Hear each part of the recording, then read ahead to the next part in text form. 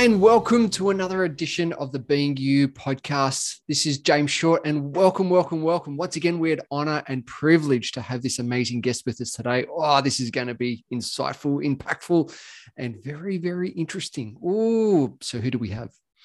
Rupert Evil. Oh, drum roll, please. He's the founder of Ethics Insight. He has 20 years of experience managing investigations, risk assessments, crisis response, and ethics and compliance advisory support across more than 30 sectors in 50 countries. Oh my gosh, what a wealth of information this gentleman is. Rupert has augmented his professional experience with further studies in behavioral analysis and investigative interviewing. He is a certified fraud examiner and counterintelligence threat analyst. Wow, that's a mouthful, but very insightful because I'm really interested to understand the psychology around this. Rupert uses this training and frontline experience, having seen what works and what doesn't, to really inform practical and effective guidance to help organizations better predict, prevent, adapt, and respond to risks. So needed right now. Rupert has lived in Asia for 11 years after working across EMEA for a decade. Check his website out at ethicsinsight.co. And today, if you want to have a chat with him, we'll send the link for a free 30 minutes consult in the show notes a little later. Rupert, legend, mate. So good to have you. Thank you for your time today. Thank you so much for having me. I'm happy to be here. Awesome, mate. Awesome. So, I mean, that was a little snapshot, but there's so much more to you of how you got to where we are here right now. Do you want to share with us a little bit about that backstory and how you got to doing what you're doing at the moment? Yeah, sure. I think I didn't know what I wanted to be, like most people. I probably still don't. And so I remember when I was at university, there was a lot of people who were, you probably came across them. They already knew exactly what they wanted to be, and I didn't.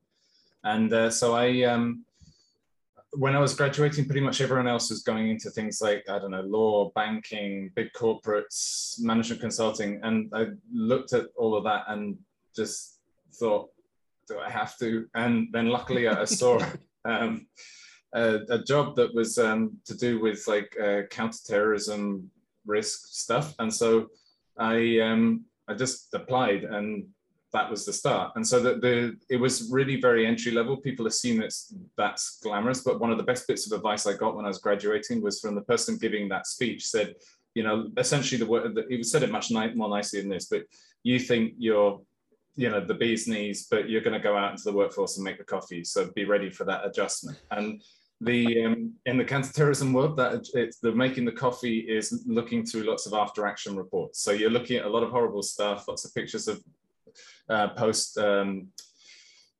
counter-terrorist ops or terrorist incidents, trying to work out what's going on, trend analysis. So there's lots of sort of grunt work, and that was good because it gave me a solid foundation in lots of countries I didn't know anything about. And so but after a while, I realized that what really flicked my switch was what you might call the diagnostic side, the why.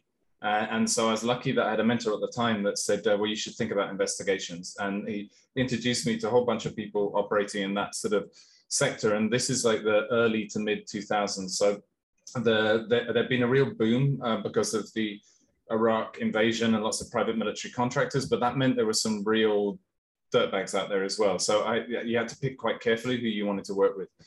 And so I started out in London in 2006 with an organization called Control Risks, and doing investigations across EMEA. And at that time, there was huge amounts of sort of money washing into Western Europe, and particularly London, from the former Soviet Union, from sub-Saharan Africa, all kinds of sort of dodgy dealings. And that's when I started to understand about this sort of nexus between business, politics, corruption, organized criminality, and all of those things, like the gangster states. And then that ultimately led in 2010 to me applying for a role out here in Singapore, where my remit, for initially at least, it's still investigations, but I was meant to build up their assets, their sources, their network across Southeast Asia. So building people who could go and gather information for us, people who were plugged into certain communities, and we could sort of tap up for information. And that was fun. I mean, that was sort of, I think my first year or 18 months in Singapore, I actually only spent, I don't know, probably 3-4 months here. So most of the time I was in places like Vietnam, Myanmar, Thailand, Cambodia, Laos. That was where I was specializing, and I really loved it. And then after sort of responding to myriad crises for companies and extortions and kidnaps and all that kind of stuff, and I started to realize two things. I had a little bit of a gap in my knowledge. I would often be sitting opposite people and I'd be having this feeling about, like, I can see through you. This is not authentic. This is bullshit. So, but I didn't have the frame of reference necessary to always decipher it. So that's when I went back to do further studies, and actually was lucky enough to get sponsored to do some studies back in the UK by a guy who's gone on to become a friend and mentor. And so I did that for 3-4 years. They're a very elite team focusing particularly on deception detection and in that area. So they're human lie detectors essentially. And so they took me under their wing for years. And during that time, the work transitioned. Clients started going from, look, we've had enough of whack-a-mole, of getting our pants pulled down, getting extorted, getting all these problems. How do we start to prevent them? And then that was a real change, because trying to think about more of the, all of that experience, to turn it on its head and work backwards and go, well, how do we stop these things from happening? And then in 2019, I started Ethics Insight because I saw a real opportunity to be a bit more creative here, but also to democratize access to this. I saw that big companies and big organizations like World Bank type things, or governments, can get this kind of support. But your average SME, and by which I mean anything right up to sort of juniors and people just listing, those type of organizations, even booming startups, they don't know where to start. There's no template. And what really brought it home for me is, in the first year of my business, somebody had spent their whole time in the shadows, didn't have a Facebook account or LinkedIn profile really, or anything like that. And I suddenly had to deal with marketing. And I started reading, and they go, well, search engine optimization, social media, cold email. And I was like, this is a language I do not understand. I have not got a clue where to start. And then I was like, this is what all of these other organizations are like. They do not know where to start. And so that's what I now try and democratize the access to that advice and make it simple and actionable, making risk relevant, basically. Wow. Like, you would have seen over that tenure stuff that the Mars and the Pars over the world have got no idea of. Does that change your viewpoint of the world, society, people, because you've got that further information, or does it or not? I don't know, because I'm only me. So I think honestly that particularly after having kids, there's a lot of, whether you're religious or not, hopefully this phrase will resonate there, but for the grace of God go I. That I would go into countries, and I remember taking a colleague who was pretty green. He just moved over from the UK, and we were doing an investigation in Cambodia about money laundering. And pretty much it's a very dollarized economy, very corrupt. Pretty much every organized criminal dirtbag is there. So we were looking into just all of this stuff, and it overlaps with human trafficking and child sex rings and all kinds of horrific stuff. And I remember just walking down one of the streets to a meeting with him, and I realized how I knew it had become. I was just sort of walking along. I was kind of used to operating in these environments. And he just stopped. He's like, look, this. And there was kids, with nothing, eating food on filthy sidewalks. And it's not that you don't see that, but you sometimes have to take a step back. And that happens more and more now, I think, as you get older, and particularly with children. And that's when the real passion came in. Because to be honest, probably in my 20s, I was doing it mainly for selfish reasons. I thought it was interesting. And then it's over that sort of going into now where I'm my mid 40s, where you're like, well, you don't want to be messianical or get ahead of your impact in the world. But if I can stop one kid from being in that situation, if I can sort of alleviate corruption, which I do believe is the root of many ills, because whether you're a terrorist, whether you're an organized criminal, whether you're a corrupt politician, you're doing it for money and power. So if we can turn off that tap somehow, and money is the easier tap to turn off because it's more tangible, then that's got to be a good thing. So human rights, money laundering, corruption, those type of things, they're not why I got into this business, but they're now, I see them, businesses and other organizations, not for profit, as a very good vehicle. If they can improve their governance and turn off that tap, then everyone else benefits. Wow. Wow. Yeah. Amazing. Amazing. So I like to just to unpack a little bit of that around, I believe everyone has a genius or multiple genius. Sometimes people know what it is. Some people are still searching for that. Um, if you think about your journey and your adventures and who have you become today, what do you feel your genius is in life? It could be within business, could be within home, could be a mixture of different things. Do you feel that that's a part or one part or multiple geniuses? Is there a genius that you feel that you've got? I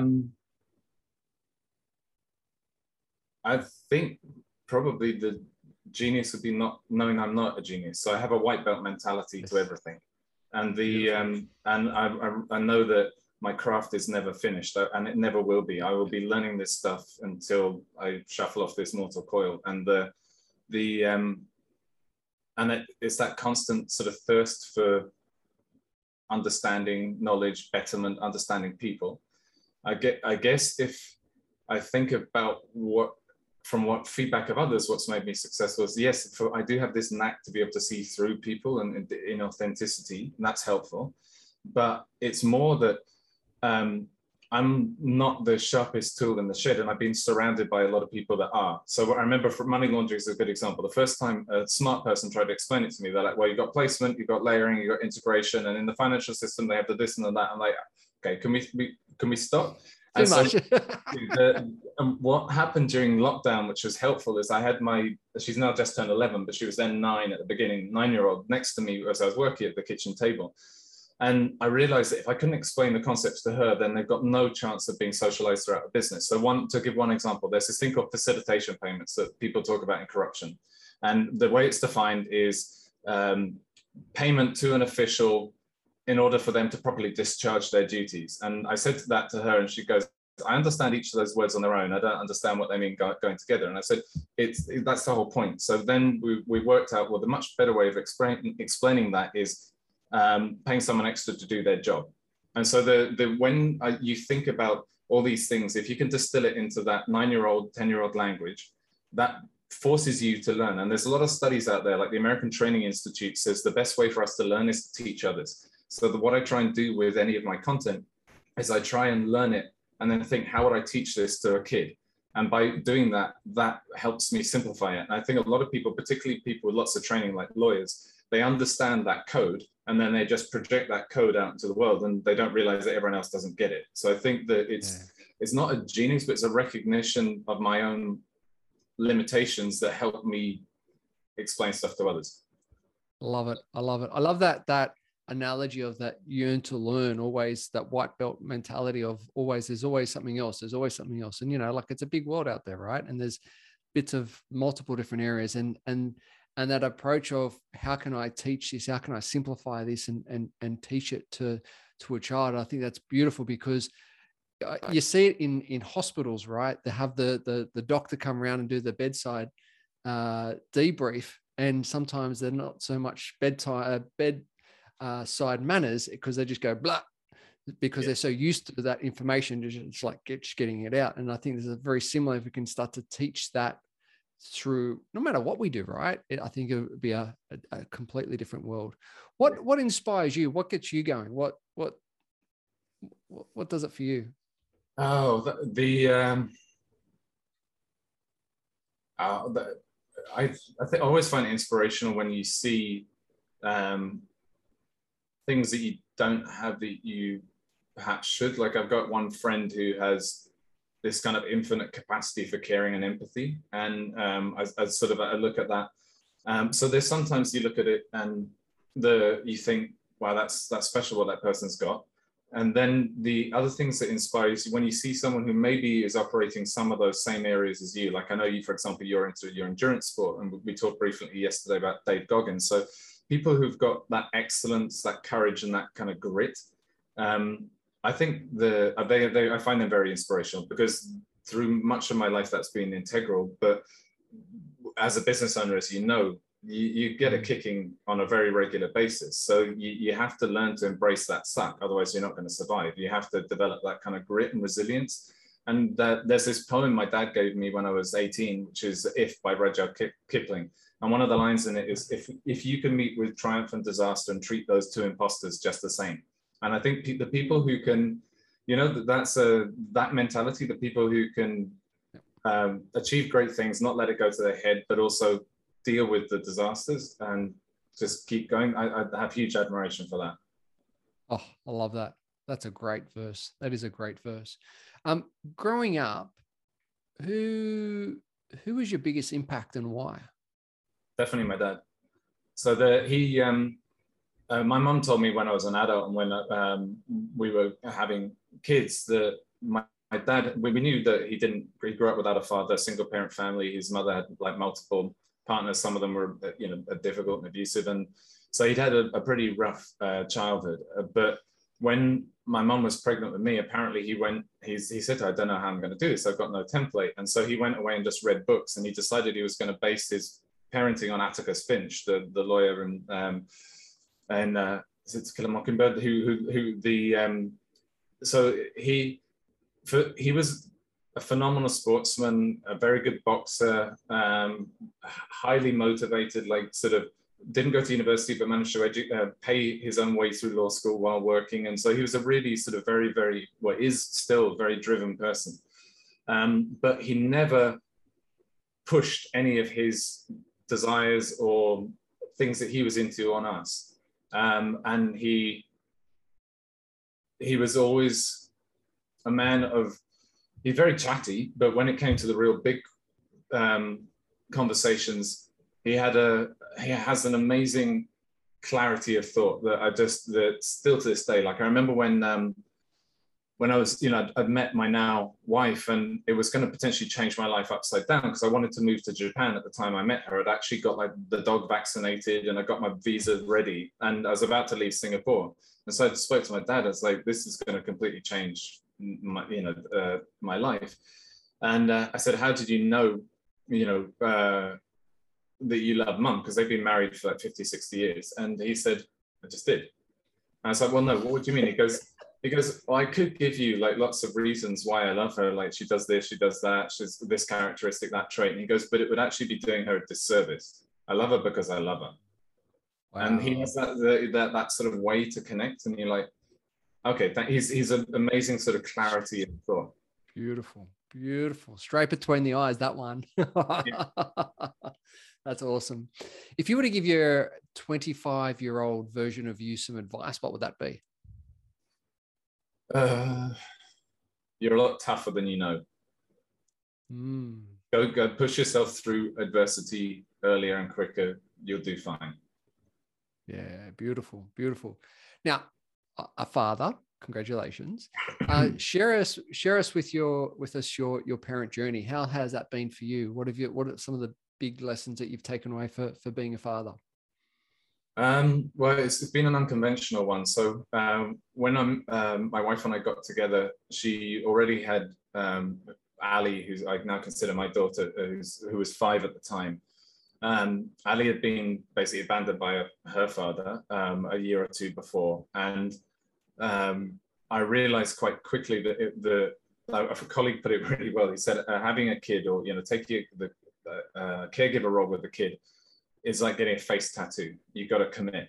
You can't just do a little one. You've got to commit. And so I realized that whilst I wasn't going to force myself into her life, I had to be constant present. You can't like go half caregiver, And so from the early stages, the second great bit of advice I got was from this guy, Cliff Lansley. He's a mentor and a friend to me. He's the guy who sponsored my behavioral analysis studies. And he's got a wonderful relationship with his 3 boys. They're all grown up now.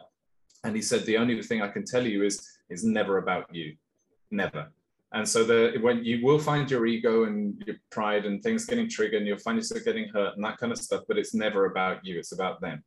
And so that Ali was a good template, because I was dealing with somebody who already had some stuff that they were dealing with. And so we had to grow and learn that role together. So by the time Luke, my son, came along, and he's now 4, then it was, it was strange, but what was coming was also clearer. So now with both of them, they each teach me a lot. They teach me more than I think I teach them, including your ugly sides as well, your triggers, and but the point is, you always have to remember at the end of the day, it's all about them. You chose to have them or be in their lives. They did not choose you. And that's an honor that you should treat with that level of perspective. Beautiful. Love it. Love it. Thank you so much for that sharing. It's so true on so many levels. Yeah, really appreciate it. I've got some rapid fire questions for you. So here we go. Best piece of advice given to you? Well, the one about having kids, it never being about you, I think was a really good bit of advice. The other one I've already given, if you can meet with triumph and disaster, treat those two imposters just the same. I like that.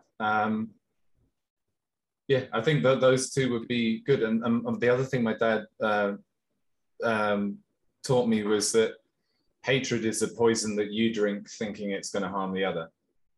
Ooh, wow. Some curly ones there. Well, I love them. The opposite, if you think about it, the opposite of love is not hate, it's indifference.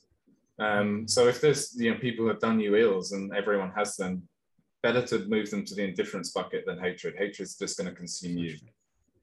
So true. So true. Best piece of advice you've given to someone?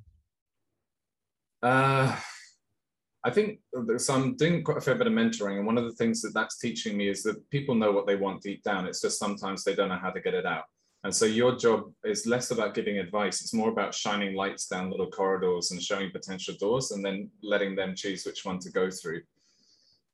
But recently there was a bit of advice I had passed on to one person, which was it was a book, and it was talking about how we have our rational head and then we have the gut instinct, and we need to have that space in between to kind of moderate those two. So sometimes thinking into your chest, I'm not just talking about your heart, but into your chest and going, well, what's the balance here between the rational and the gut? And just taking that, and that forces you to take a pause, which I think often, if we look at regretful decisions, they were because we were reactive. Beautiful, beautiful piece. I love that. I love that. Best book? I think it would still have to be Birdsong. I read it like a very long time ago, a book by Sebastian Faulks. It's about World War I and the tunnelers that dug underneath the tunnels. And I didn't realize why it resonated with me so much. It was just one of the books I remember reading till 3, 4 in the morning and went out of work the following day. And I found out later from my mum that my ancestors on my dad's side had been those tunnelers, and so it felt like I was there. No book has felt so viscerally like I was there. It's almost like there's some sort of genetic coding that helped me tap into it, but it was very resonated. That just given me chills down the back. Wow, that's powerful. That's powerful. Best movie? Last of the Mohicans. It's got every bit of human emotion in it. Oh yeah. Favorite food? Oh, that really depends on the time of day and my mood. But if I think back to the food that I liked the first time I tasted it, and I still like it now, as it would be probably Peking duck rolls. By the ones you actually make yourself. Yeah, so good. Best self-care strategies? Again, I think this is very personal, and sometimes different things do or don't work, but I need discipline. I need discipline to be my best self and not the alternative. And so I think get up early, journaling, your meditation, language practice helps for me, exercise every single day, have something communal. It's been tough, obviously, for a lot of people with that recently. For me, it's that community's been martial arts. And then block, particularly now I've had to learn to physically block time in my calendar where I put down devices and people can't reach me, so you can have really present time with the people you actually care about. The number of times I see people out when they're at a meal and they're just kind of glancing down at their phone, and yeah, we all do it, but we should do less of it. Yeah, so true, so true. Superhero you would choose and why? It's got to be Batman, because it's slightly more accessible than the rest. I'm not from Krypton or wherever, but the idea of like beating up bad guys and having a Batcave, I think you'd struggle to find any overgrown schoolboy that doesn't resonate with. But Love it. And biggest regret? Not joining the military. I wanted to do that when I was in my early 20s, and I was kind of talked out of it by my mum, and I think I probably should have done it. I went into something sort of proximate, which I've loved, but I think I would have enjoyed that. Yeah, nice. And what's the most exciting thing you were looking forward to moving forward? Well, we're moving back to the UK next year, so that will be nice. It'd be nice to be near a family. It'd be nice to have outdoor space. It would be nice for the kids to have a more kinetic relationship with nature, a little bit more of the risks that come with that, like falling out of trees and stuff. And so, the important things about growing up, because if I think about most of my good memories as a kid, it was me and my brother doing either fun or dumb stuff outside. So true, right? So true. So how can the audience find out about more about you and follow this journey that you're on? Well, I mean, I'm fairly active on LinkedIn. I'm not a fan of Facebook for sort of moral and other reasons. So the LinkedIn is the best place to find me. You've already given the business address, but yeah, I think just one of the things that I suspect a lot of people say, but I actually mean it, is I am happy to have a chat with people, no obligations. I'm here to be helpful. You're not, as I think sometimes people think on LinkedIn you're going to try and pitch them or something. That's not the intention, because people have to want to work with you in what I do, because you have to trust and you have to open up and tell me things that you're worried about. So anyone who's interested in this, anyone who wants to get into it, whatever your interest, very happy to chat. Awesome. Rupert, we could be talking about so many different things all day. I just want to say thank you for your time today. Really appreciate it. Guys, go and check it out. It's like, go and find him on LinkedIn, Rupert Evil. Like, it's just absolutely his world of information, knowledge, and expertise. Mate, really appreciate your time today. Thank you so much for sharing it with us. Well, thank you so much for having me, and good luck getting your run organized. I'm looking forward to that and being supportive of that as well. Awesome. Thanks, guys. Thanks for tuning in to another episode of Being You podcast. Have a great day. Bye for now.